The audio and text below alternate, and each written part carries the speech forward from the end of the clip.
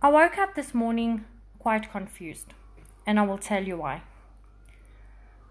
Normally on a weekend, myself, my husband, and my 2 kids will sleep in.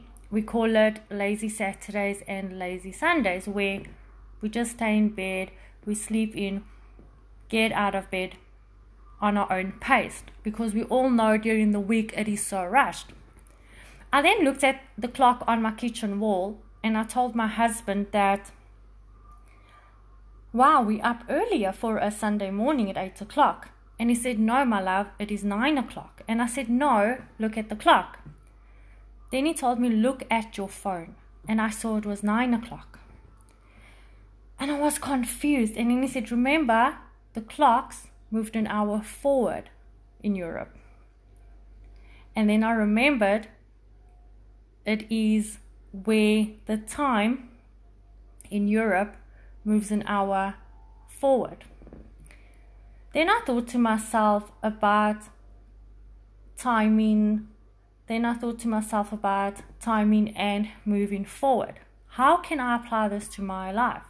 Then it dawned on me it's easy. You see, just as the clocks automatically move forward, so can you. Step away from yesterday.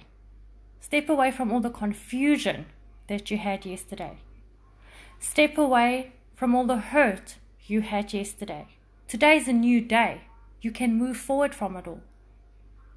It may seem hard. A breakup is hard. Cutting people out of your life is hard.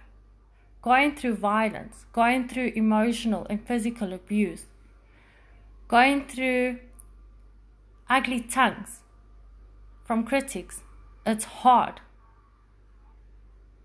But it is easy just to let it go and move forward. I will tell you why.